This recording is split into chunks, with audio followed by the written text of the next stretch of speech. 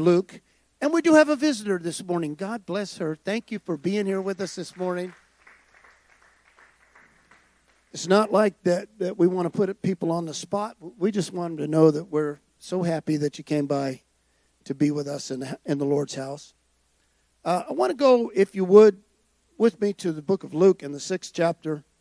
I want to just take one little verse right out of the middle of a thing. It's the 40th verse.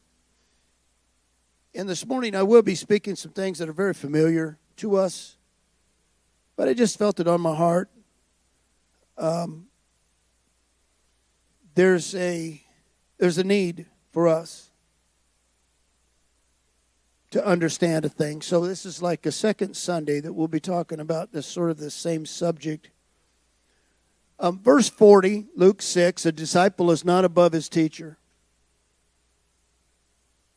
but everyone who has been perfected will be like his teacher. Somebody needs to read that to some people. The disciple will never be above the rabbi. Never, never, never. But everyone who has been perfected, and this really word perfected means to be thoroughly completed, will be like his teacher. If you would go with me over to the book of Philippians, the 2nd chapter. I want to read a few verses there, 1 through 5. Philippians, the 2nd chapter, 1. If there be any comfort in Christ, if there be any consolation of love, if there be any fellowship of the Spirit, and any tenderness and compassions, fulfill my joy, that you think the same. Everybody say think. I think that was a couple. That you think the same, having the same love, one in soul, in minding one thing, doing nothing according to party spirit or self-glory, but in humility esteeming one another to surpass themselves, each not looking at their own things, but also at the things of others. Now, verse 5, for let this mind be in you, which also was in Christ Jesus. Let this mind be in you, which was in Christ Jesus.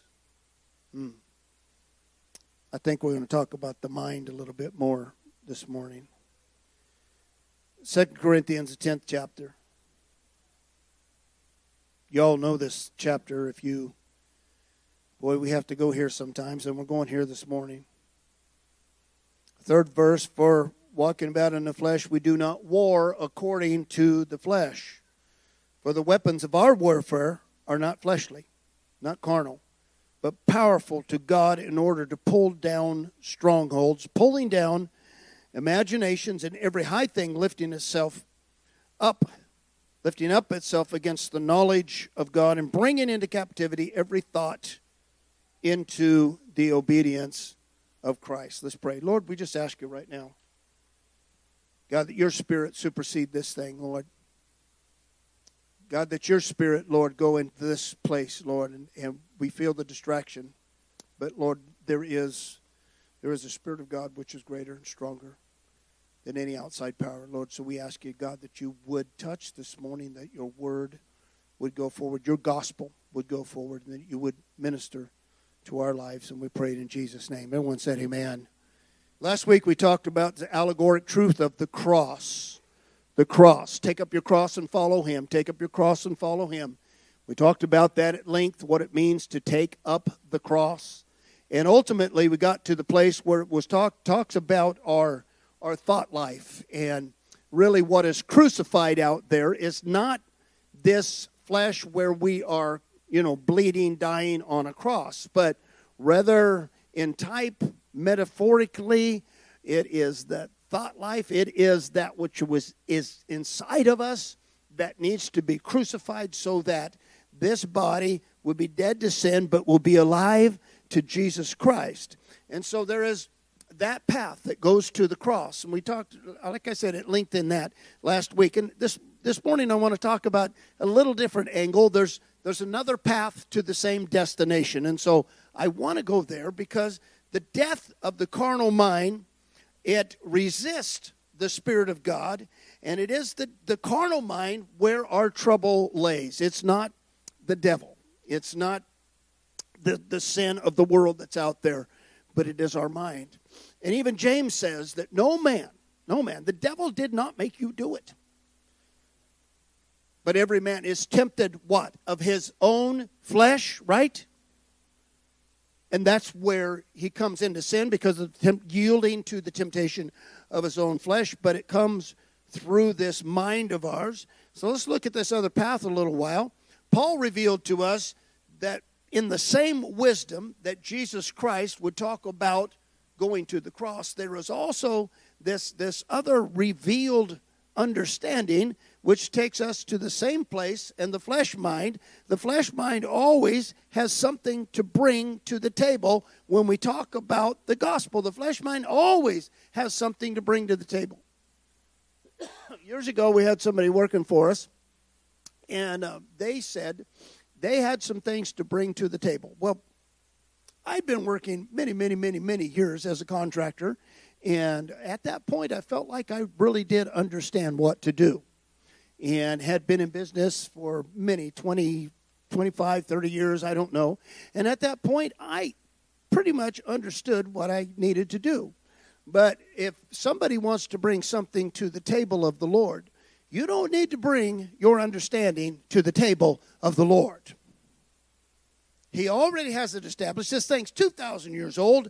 He has established it by His Word. He has established it by His apostles. He has built upon this foundation of Himself and His apostles and what they have said. But we always have an if, and, or but when we hear the Word of God. Now, don't act like this morning that you don't do that, because we do. It's part of us. We question things. How many here like to question things? Yeah, Tony does. Thank you, Tony, for being honest. It's right that we weigh things out. We don't just receive everything. We don't just, we jump on board to whatever anybody has to say, anybody's doing, anybody's thinking. We just jump on board. No, that's being thrown to and fro with every wind of doctrine. So there is an established thing in our life, but when it comes to the Word of God, His words are without debate. Now, we might debate them, but we're the loser. The Lord doesn't change His word. Can you say amen? There's this song going on that I've been hearing that His word is still the same. His word has not changed. It doesn't matter how much time has gone by. Everything He said is still the same. Isn't that beautiful? You can put your faith in one thing, and that God is right about what He says. Men come and go, and ideas come and go, and kingdoms come and go, and administrations come and go, and we're in the middle of this whole thing where this nation is rocking back and forth. But the beautiful thing is that the Word of God stands forever. Heaven and earth passes away, but my word never passes away. Can you say amen? So whether we're preaching it today, we're preaching it last year, 20 years ago, 100, 200, 1,000 years ago, this word is still the same. This word will last forever and ever and ever. And I place my trust in what God says. What men say, the favor of men, the ideas of men, they're all around us. It's going on. But this word will last forever and ever and ever. How many like to being told what to do, and you just fall in line to that? Like, hey, tell me something else. Kay's the only one. She just likes being told what to do. Is it against your nature to be told what to do? Is it or not? When you were little kids and Mom and Daddy told you not to do something, I guarantee you there was something inside of you that said, yes, I am. Like the little story of the boy that they told him to sit down. I'm not sitting down. Yes, you are. You sit down. I'm not sitting down. Finally, they made him sit down. He said, I'm sitting down on the outside, but I'm standing up on the inside. But that's us. I don't know how we came equipped with that. I think I'm going to go all the way back to the garden, okay? I'm going to go back to the human nature in the garden, and God said, do not. And given an opportunity, Eve said, no, I think I will. And from that time till this, we received that same nature. And so Mom and Dad tell us, and then it goes on further. Elders tell us, and relatives tell us, and then maybe at least when I was going to school, you had to do what the teacher said. I'm gonna ask the parents not to tell their kids to do what the teacher says anymore. Scary stuff. But then we don't want to do what the policeman says. And sit there and look at me like that. I don't. Why in the world is that 25 miles an hour? There is no way that needs to be 25 miles an hour. What's in us? It's just automatically we tend to question things. It's just us. You're not a bad person. It's just the human nature. But our human nature's got to be dealt with.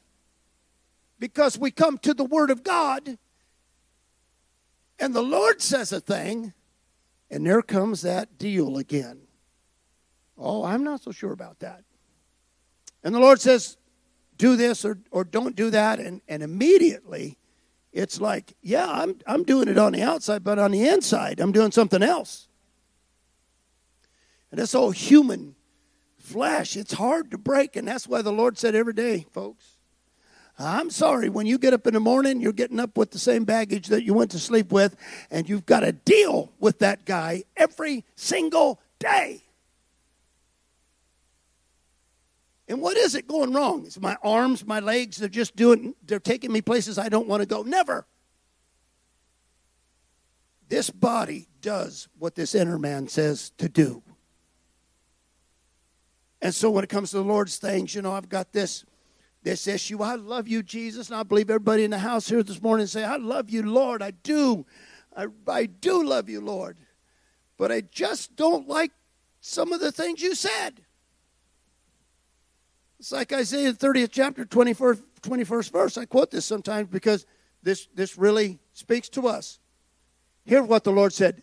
This is the way, you walk in it. Well, that rubbed me wrong. Surely there must be a reason. Lord explained, no, this is the way, you walk in it. Well, but so-and-so is not dead. No. This is the way you walk it. That doesn't appeal to my flesh. What appeals to my flesh is, Lord, if you give me the right reason, and I agree with it, I'm going to walk right in your ways. It's just going to be a really just good fellowship for us. But the fellowship is, the Lord says it, the rabbi says it, the servant does it. So we come into this human mind, human understanding, becomes such a distraction for us. But this is the way walk in it. It leaves so little room to expand on or no discussion about. Does God have to explain to us why? Or as supreme king, rabbi, can he just say, this is what you're going to do, and his servants do it? This is the relationship the Lord wants in our life. It's called obedience. Can you say amen? And so let's look at that a little bit. Preachers everywhere are so proficient in deciphering the words of Jesus into acceptable carnal understanding. And it works like this. Take a verse that sounds how you feel already. You already have a feeling about things, and you find a verse that fits your ideas and thoughts. And then that becomes the primary premise in your life. I know too many people that this has happened to. Take a verse. Well, it's God's word. So I take one verse, and that's going to be the premise of my life. Everything else is going to come through there. It's going to filter through that. And so where I find, for instance, God is love, I'm going to filter everything down through God is love. And my perception, if God is love, then he's not going to punish people. He's not going to require a lot of people. He's just going to love them. So God is love. Everything filters down through that in my life. And then what happens? We become apostate on a scripture. The human understanding and wisdom of a scripture can make us apostate. Because there's a whole book of things that God said, not just one thing. Come on, say amen. In this church, we try not to do that. As pastors, what we try to do is open the Word of God. And one thing I always tell you, you go home. That's you own the book. You go home and you start reading that and you start studying that. Don't just take for everything that we say for granted, because we don't want to just take one verse and build a whole doctrine and idea on just one single aspect of God. Sure, God is love. Sure, he is not willing that any should perish. But the other side of that is that he wants everyone to come to repentance. So we can't just take a partial truth. It is true, but it's just a part of a truth. And this old physical mind, this old fleshly mind, it tells us to do that. Take a part of a truth, right?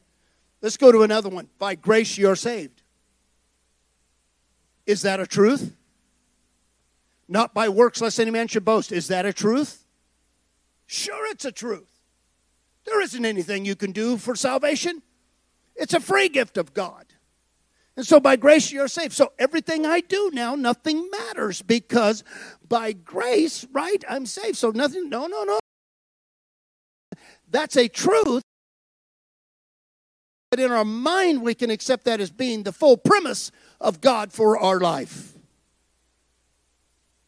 And so in the fullness, that's why we teach the word in fullness. Somebody said, well, what are you? What denomination and stuff? We're not.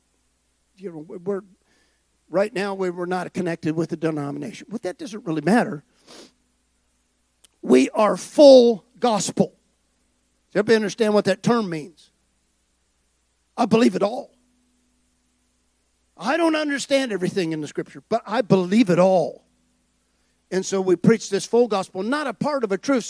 So now I can walk and whatever happens in my life and whatever I do, by grace I am saved, so everything is good. No, that's a false premise to filter everything through in your life.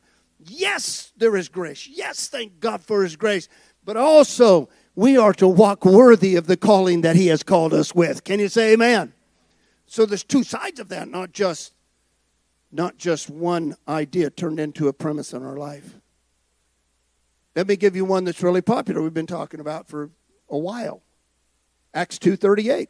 Acts 2:38 is scripture? Absolutely. Absolutely. I believe it. It's a good one. You need to repent. Hey, let's all get baptized in Jesus' name. It's good. It's right. It's true. But I'm not filtering everything through one scripture. I'm not going to make that our premise in this church. Let me tell you what we are going to make our premise. We're going to make it Deuteronomy 6:4, and we're going to make it Mark the 12th chapter. What is the great commandment? Let me tell you what it is. Thou shalt worship and thou shalt love the Lord thy God with all thy heart and all thy soul and all thy strength and all thy mind. This is God's premise for the church. That's where everything filters through. Is that I love him with my actions. I love him with my spirit. I love him in my heart. And Lord, I need some help in my mind. Anybody here say amen this morning? Because my mind wants to filter things through a different premise. And so God, help us. Help us to see what it is this morning, Lord. The Rabbi Yeshua and his thinking. We mentioned mind, God, our mind. Love the Lord with all our mind. Rabbi Jesus, Yeshua, he had a mind and human thinking.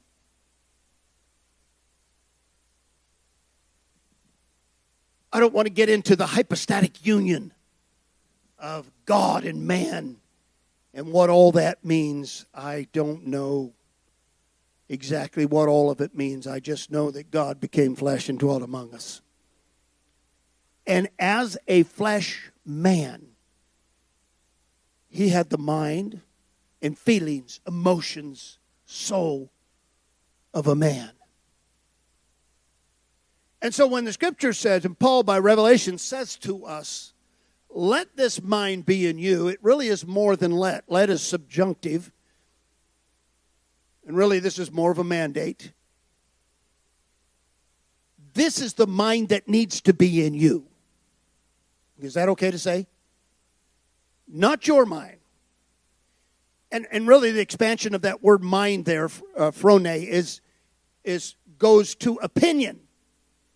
What you think about things. Not just your mind, but how you consider things to be. What you think things are. Well, this is what I think about it. That. Well, this is my opinion. That. Let this mind be in you that was in Christ. Has anybody ever struggled with that besides me? Because I get mad sometimes. I get upset sometimes. And sometimes I say things that I go, oh, man, I shouldn't have said that. Anybody here? Say amen. Thank you. Just one or two. You know, we're going to keep preaching if we can get one or two here. But the mind opinion submitted to the Christ opinion. This is the crux. This is the cross. This is where it's at. Is that my opinion and Christ's opinion isn't just going to be a bracelet on my wrist that says, what would Jesus do? You don't know what Jesus would do if you don't know him.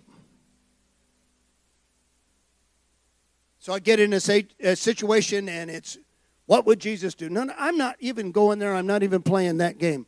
What I'm going to say is the mind of the Lord, not the bracelet of the Lord. Let this bracelet be upon you. No, let the mind of the Lord be upon you, in you, and upon you. The same mind. And so we need to look at his mind a little bit, okay? Is that all right? He's in flesh. He's in a body. He feels, he thinks, he has knowledge as a man. And so let's look at this a little bit.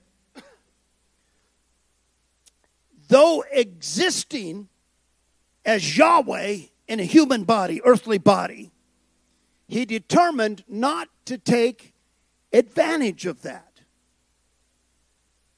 See, the scripture says that he was equal to God. Not equal with God, but he was equal God.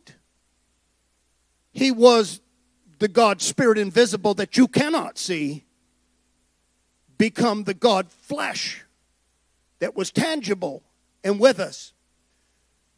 But being in the form of God, he doesn't take advantage of this. And I'm going to tell you why. If he doesn't have to deal with the mind that we deal with, then really he hasn't experienced everything about humanity, right?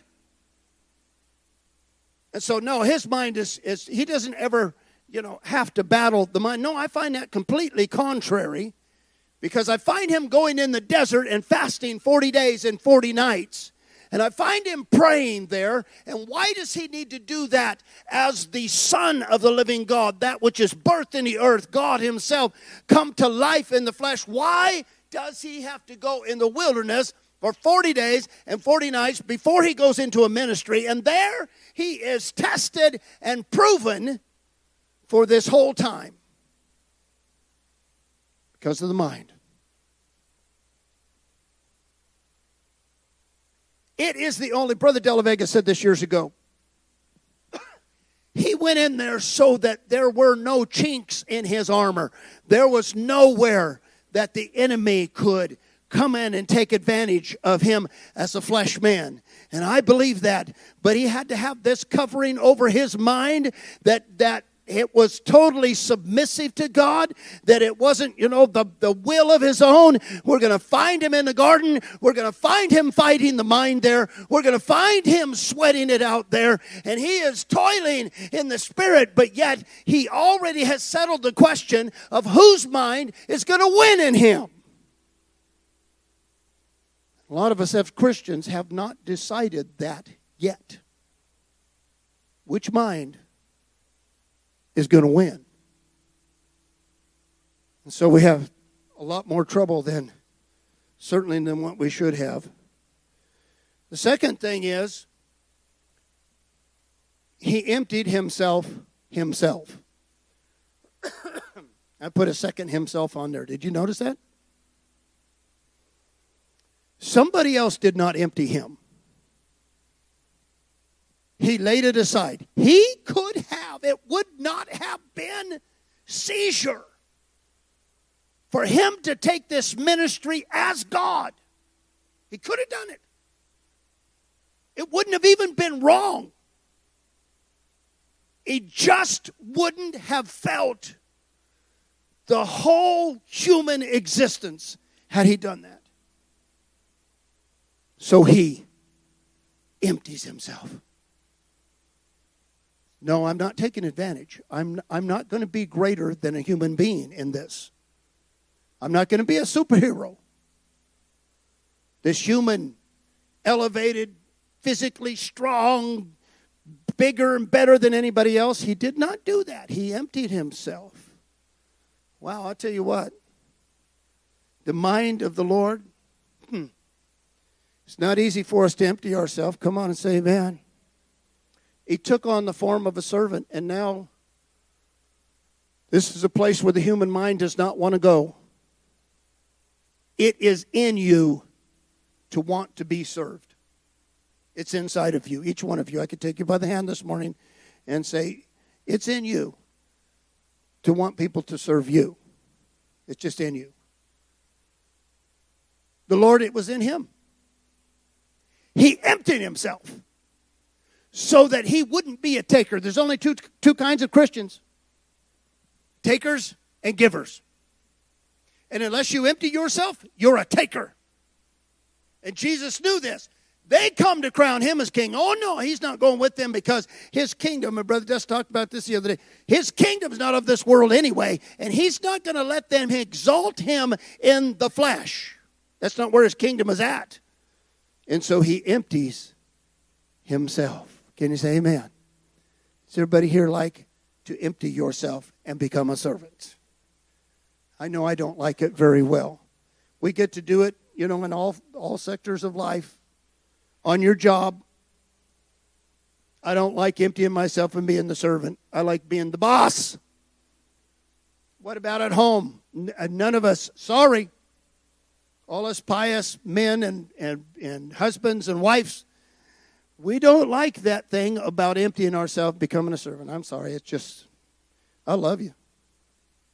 But, God bless you. Me, it's hard for us to empty ourselves. Can you say amen?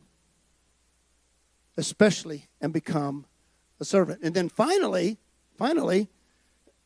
and being found in the fashion of man, he humbles himself. The scripture says, humble yourself. Have you ever had God have to humble you? That's a rough one.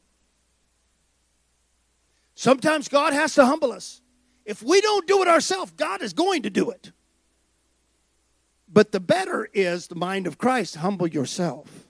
And he humbled himself and became obedient. Obedient not just to the cross, but until the cross. The Greek word there is until the cross. He is obedient until he died, in other words. He is completely submitted. He has emptied himself. He's a servant. He's obedient. He said it this way, I don't do anything of myself. I don't say anything of myself. I say what the Spirit, what God says from within me. I wish I could say that, but I can't. I do say some things by myself. Lots of them. Sometimes I wish later I hadn't said those things by myself, right? But taking on the attributes of Christ is not easy. And then next, let me say this. There's no need for us to try and excel beyond our rabbi. There's a lot of people trying to do that. Now, I'm going to tell you this. If you don't see it in Scripture and people are doing it, don't connect with it. Now, I'm to that place in my life now. People are blaming all kinds of things on the Spirit of the Lord, Holy Ghost. They're blaming. We just saw it the other day. I just got to bring it. I don't know if Rodney was going to show us the other night. The man was in revival. He's up there playing the piano like Heather was this morning. And he just got so excited he needed to run and jump and dance. And that's fine. You know, there's time for that. And we could do that and celebrate. But he said when he left, the Holy Ghost kept playing the piano. And I'm like, what? I'm not going there. If I see that piano start playing for itself, you know, I was a little kid in San Jose, California, and I went to the Winchester Mystery House. And I'm not going to the Mystery House in church. I want to know what's going on here. Can you say amen? But that's us. That's going above the rabbi, going beyond the rabbi. No servant is going to get out there beyond the rabbi. If he hasn't taught it, and the apostles of Christ did not teach it, I'm letting it go. There's a lot of people practicing that kind of stuff. It goes like this: as long as you didn't think of it yourself, then it must be God. So just do it. No, I'm going the opposite of that. Please don't do that here. I don't want people doing forward flips, taking chairs, bringing them down over other people's heads, kicking holes in the walls. I don't want that kind of stuff. That's going beyond the rabbi. Can you say amen? No servant is beyond the rabbi. So don't try and go and get out there somewhere. Well, we need to get out in this area where we've never been. No, thank you. No, thank you. I'm going to stay within the confines of the living Word of God. Because there I have something to stand upon. Amen. Amen. But everyone completely, thoroughly completed will be as the rabbi. If you can see him, you can be like him. John the 3rd chapter, 2nd verse, but we know that if he is revealed, we shall be like him, because we will see him as he is. Now, I want to take this scripture for a minute. We've turned that to rapture and second coming. That is not about second coming. It's about revelation, manifestation of who he is. If he is revealed, this is something that we try and teach in this church. We've got to teach the revelation of Jesus Christ, because if he's not revealed, you can't see him and you cannot be like him. But if we see him, we can be like him. In other words, again, the servant is like the rabbi. You're not the rabbi. You'll never get above the rabbi. But if you could see him. Now, let me give you an example of this. And this is old thing. We preached years and years ago. Everybody knows Elisha and Elijah, right? Prophet Elijah, one of the great men ever in the Scripture. In fact, he was to come during Jesus' time, and Jesus said, he's been here. If you can receive it, he's John the Baptist. But Elijah was this great prophet of God. Had a servant, Elisha. Elijah is getting ready to go. His time is spent. God is going to take him home. In fact, he's going to carry him home. You know how it ended up, that the Lord just took him. And Elisha is traveling with him to that destination point of where Elijah is going to be taken away from him. They get through a few towns, and Elijah has told Elisha, stay here. It'd just be better. No, I'm not staying here. I'm going with you. They go to another town, and Elijah says, well, you just stay here. And Elisha says, I'm not leaving you, my master. And then finally, Elijah sees the intent of Elisha, and their hearts are bound together. Elijah turns over to Elisha and said, what can I do for you? One last thing. What can I do for you? And Elisha says, I want a double portion. Well, actually, the rendering there is, I want 2 portions. I want my mouth, and it uses the Hebrew word for mouth. I want my mouth to be able to speak 2 portions of what you've got. Elisha says, that's a hard thing to do. I really can't give that to you. I don't believe. And so a lot of people have taken that laying the mantle, giving the mantle out on other people. And I've said, I've been in those services. If you never have, I can get my coat this morning and show you. You lay the coat up.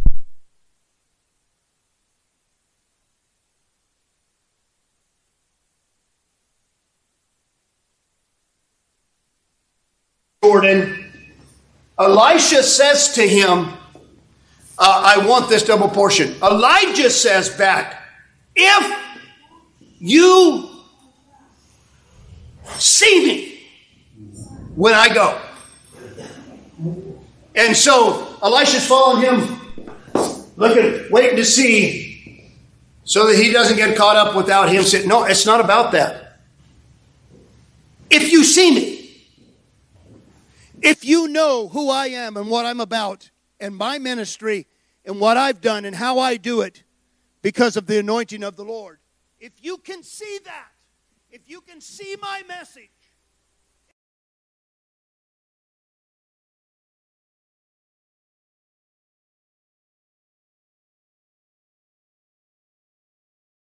be like me. That's why the WWJD stuff doesn't work. It's not what you think about him. It's about the revelation of who he really is. And if you can see him for what he is, and I pray, God, show me, show me your glory, Lord. Manifest yourself into my life. Because if I can see you, I can quit being like me so much. And I can be like you for a change. I can get rid of my old opinions and thoughts and filtering everything through my little data bank and really see what it is that you're about. Lord, if I look at the kingdom, I was talking to Brother Tim Stewart the other night there at dinner. And it's ironic because he said the same thing. He said the kingdom. We've done church as usual. I call it orthodoxy. We've done church as usual. But we need to see the greater kingdom. But I cannot see that unless I see his heart. Unless he reveals his heart to us, then we just continue where we're at, which isn't a bad place. It just is, we'll never be changed from glory to glory without seeing him for who he is. Can you say amen? And so why do you preach Jesus so much, Pastor? You guys are always preaching Jesus because I don't have anything else to preach. It's all about him. It's all about seeing him. Can you say amen? Well, the devil's having a heyday. He's trying to shut everything down. Let me tell you this. Before you can ever get to Philippians 2, let this mind be in you, which is in Christ Jesus. You're going to fight a war that is just as real as if, like all of our men with their ARs went out and tried to stop an invasion or something. It's just as real. See, if I can do it in the flesh, I don't have to do it in the spirit then. It's easier to walk in the flesh than it is in the spirit. Thank you, Brother Justin. I'll just get my AR out. We'll blow the devil away. We'll go down to abortion clinics and kill all the doctors. Now, I'm not saying, anybody listening, I don't mean that. But what I mean is that's not the answer. That doesn't fix anything. Even the word where Jesus uses, he would that everybody would repent. The word repent, metanoia, it means to change your mind He doesn't have a problem washing your sin away. That's not the problem. The problem is we will get up and continue to sin unless our mind is changed. Unless we see it different, we're going to do it over and over and over. Unless we see the heart of the Lord that says you need to stop that in your life. Unless we see that, we'll continue. And so we need this thing about changing our mind. You're not going to get the mind of Christ without a war. I believe you think you've fought the devil, you think you've fought evil, you think you've fought spirits. You go to change your mind and get it like the mind of Christ, you're going to fight a battle. You're going to be in the thick of it because your mind does not want to submit itself to the higher. We're flesh, we're human, we like what we like our comforts, we like our stuff, we like people leave us alone and treat us good. That's what we like. God, treat us good. Lord, give us stuff. That's why the whole prosperity gospel works so well, is because that's exactly what I want. That feeds me. God, feed my flesh. And he's saying, I'm going to take you out to a cross and get your mind out there and crucify that thing so that you see him as he is. Can everybody say amen? Is everybody all right? All right. we're closing in. Give you some hope there. You can call it a crucifixion. Well, I want to take you, would you turn over to 2 Corinthians, the 10th chapter again, and you might just want to jot just a few things down. The literal reading here. The weapons of our warfare are not carnal. They're not AR-15s, they're none of that.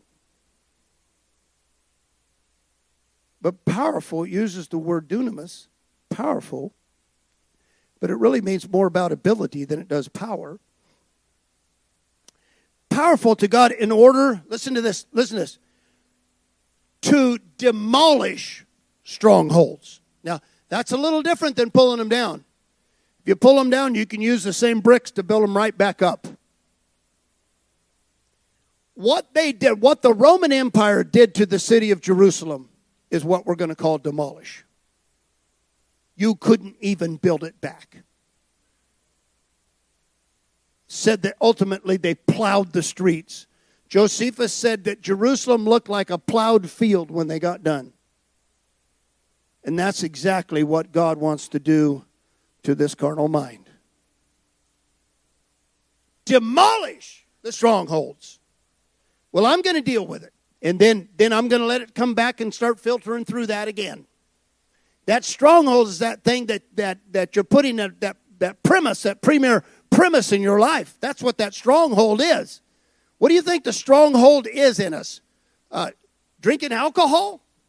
You only drink because there's something in you, in here, that's telling you to do it. And so instead of dealing with the brew itself, we have to deal with the intention of what makes it happen. That is the demolishing of strongholds. When God demolishes something out of your life, He demolishes it. He doesn't just put it aside for a few minutes. I call it taking a vacation, right? We had a lot of people, we've dealt with a lot of people who have been on drugs and alcohol, and man, they're what we call doing good. They're doing good for a while, and then they go back to it. No, they just took a vacation. It wasn't demolished. You get something demolished in your life, it's going to take you, you're going to have to do some working to build it back up. And so this word demolished is so perfect here because God has the ability to demolish strongholds, and then what's next? Imaginations.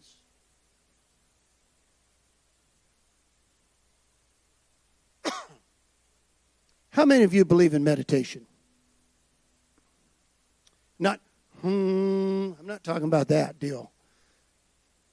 I'm talking about meditating, just thinking. You pray a bit, get in a place, and you say, Lord, I just want to think about some things now. That's okay. Somebody thinks that prayer is all you talking and God not talking. That's just one-way prayer, right? And so we do that. We pray, we let our request be in, but then We say, now, Lord, I want your mind to begin to work in my mind. And I begin to meditate on the things of the Lord. I think it was David said, day and night. Do you ever wake up at night and you just started thinking about the Lord's things? How many's experienced that? I have many, many times. I'll wake up. I hope I don't know if I wake her up or not. I'll wake up at 2 or 3 in the morning. I can't go back to sleep. I hate that. So the other night I just said, well, I'm going to pray a while and then see what happens. But I always know what happens, because if you pray enough, you're going back to sleep. So I'm sitting there praying, I don't know, an hour goes by, but I'm just thinking, meditating is quiet, and then, it's just like the Lord begins to get his mind in touch with your mind.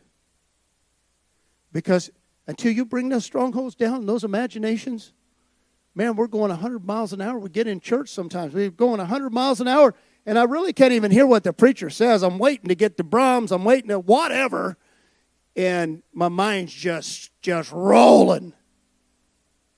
And sometimes God just puts the brakes on that and says, no, wait a minute here. Bringing down imaginations, and every high thing lifting itself up against the knowledge of God. Every one of these are mind issues. And then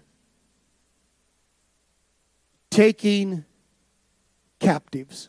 Now, we're in a setting of war. This is the point where Rome takes the rebellious army and rebellious soldiers and litters the hillside with crosses and those soldiers on them. Because they have led the captives away. Here's the picture. God begins to enable us by his power to tear down strongholds, imaginations, and every thought that is not in the obedience of Christ. Now we're going to the cross. We're leading those captives. Everybody understand what I'm saying? They're going to the cross, and they will never return in power. Rome felt like that if they subdued an army so much that they could never regroup, that they would never have to deal with them again. It's the same idea what God's saying here. You lead those imaginations, you lead those strongholds, you lead those things that have been in your life that they are taking your mind, they're captivating your thought life, and you lead them out as captives, and you put them on the cross, and they are never to return into your life again to cause you to be captive to those thoughts. Now, it's awful quiet right now. I say, Pastor, I already know this. Thank you, but I already know this. But I have to remind you this morning, you'll never have the mind of Christ working in the mind of the flesh.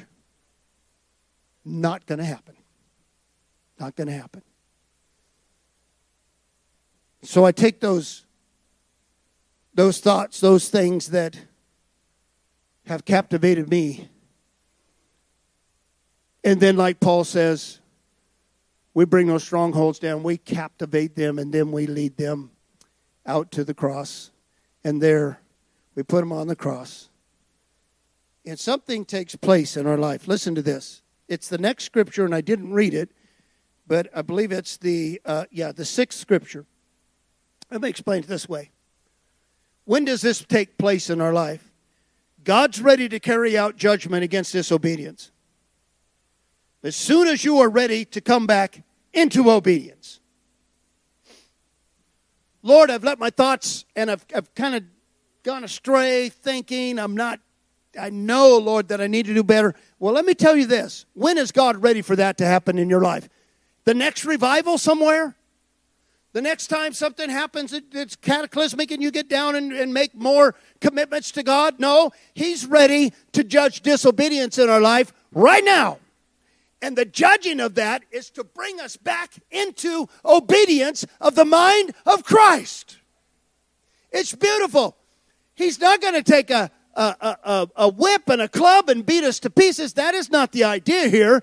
It's just simply that we allow obedience to come back in our life and say, Lord, forgive us and help us to obey. Help us to work out of the mind of Christ. And God is ready at that moment to judge that disobedience and to put it away out of our life. I don't want to be obedient to the Lord. I don't want to be disobedient rather to the Lord, or disobedient to His mind. And so when I'm ready, the bee's on us. Come on, say amen. When I'm ready to quit disobeying, then God is ready to judge that out of my life. And then I come back into obedience. Isn't it beautiful? When I was young, and they taught heaven and hell more than pretty much anything else. And I'm in heaven, but if I make a mistake, I'm in hell. And now I pray, and now I'm in heaven. I mean, you just go back and forth. You don't know if you're going to heaven or hell. You're hoping you're going to heaven, but you don't know. It's like the Islamic people. They don't know. They haven't been weighed out yet. I've already been weighed out.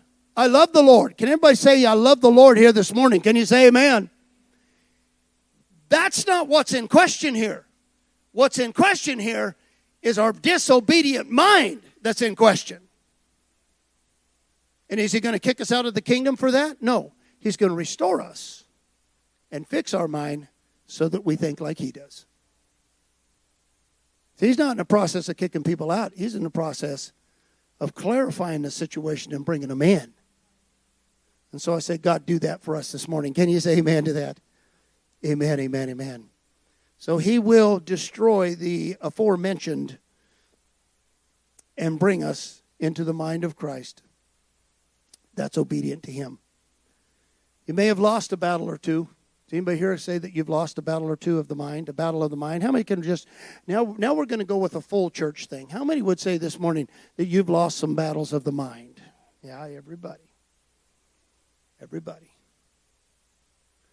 But the flip side of this is that we are more than conquerors. See, you don't understand conquer unless you go to war. And a conqueror is at the end of the war. He's not at the beginning. But in Christ, we are more than conquerors to start with. And so we have this promise that He's not going to leave us where we are, but He is going to help us. The flesh mind is predestined to lose the war. And Jesus Christ is predetermined to win every battle. Every battle. So I'm going to say this morning, would you rise with me? I'm going to say this morning. God, we're ready. We're ready to go to war. Don't go home and get your holster on and your gun and get your ammunition out. No, the weapons of our warfare are not carnal. What were Jesus' weapons? He was fasting and praying in the wilderness. Maybe that's our weapons, fasting and praying. It's not getting some, good mark down at church. We got another star. We made it to another service. No, it's all about our yielding to Him and fasting and prayer that we can become obedient to His mind. Can you say amen? And Lord, we pray right now. Jesus, I delivered what I felt like that You would have me this morning in conjunction of what we did last week. Lord, we can't put the mind on the cross until it comes down, till it's captive, till You've taken the strongholds and places out of our life, Lord. Until we quit filtering things through the wrong premise, Lord, and we begin to filter things through Your mind, loving You, caring about Your kingdom, the revelation of You, Lord. These things become important to us. Then, Lord, You will begin to make us like You. And our mind will become like Your mind, Lord. And we just ask You now that this process goes on. I know every person in this building, Lord, we've been to war, but every day now, we have to go to war, though we have to be willing to take down those thoughts, take down those things that have captivated us, and make them captive by the name of Jesus Christ. And we thank You for it, Lord. Everyone said amen.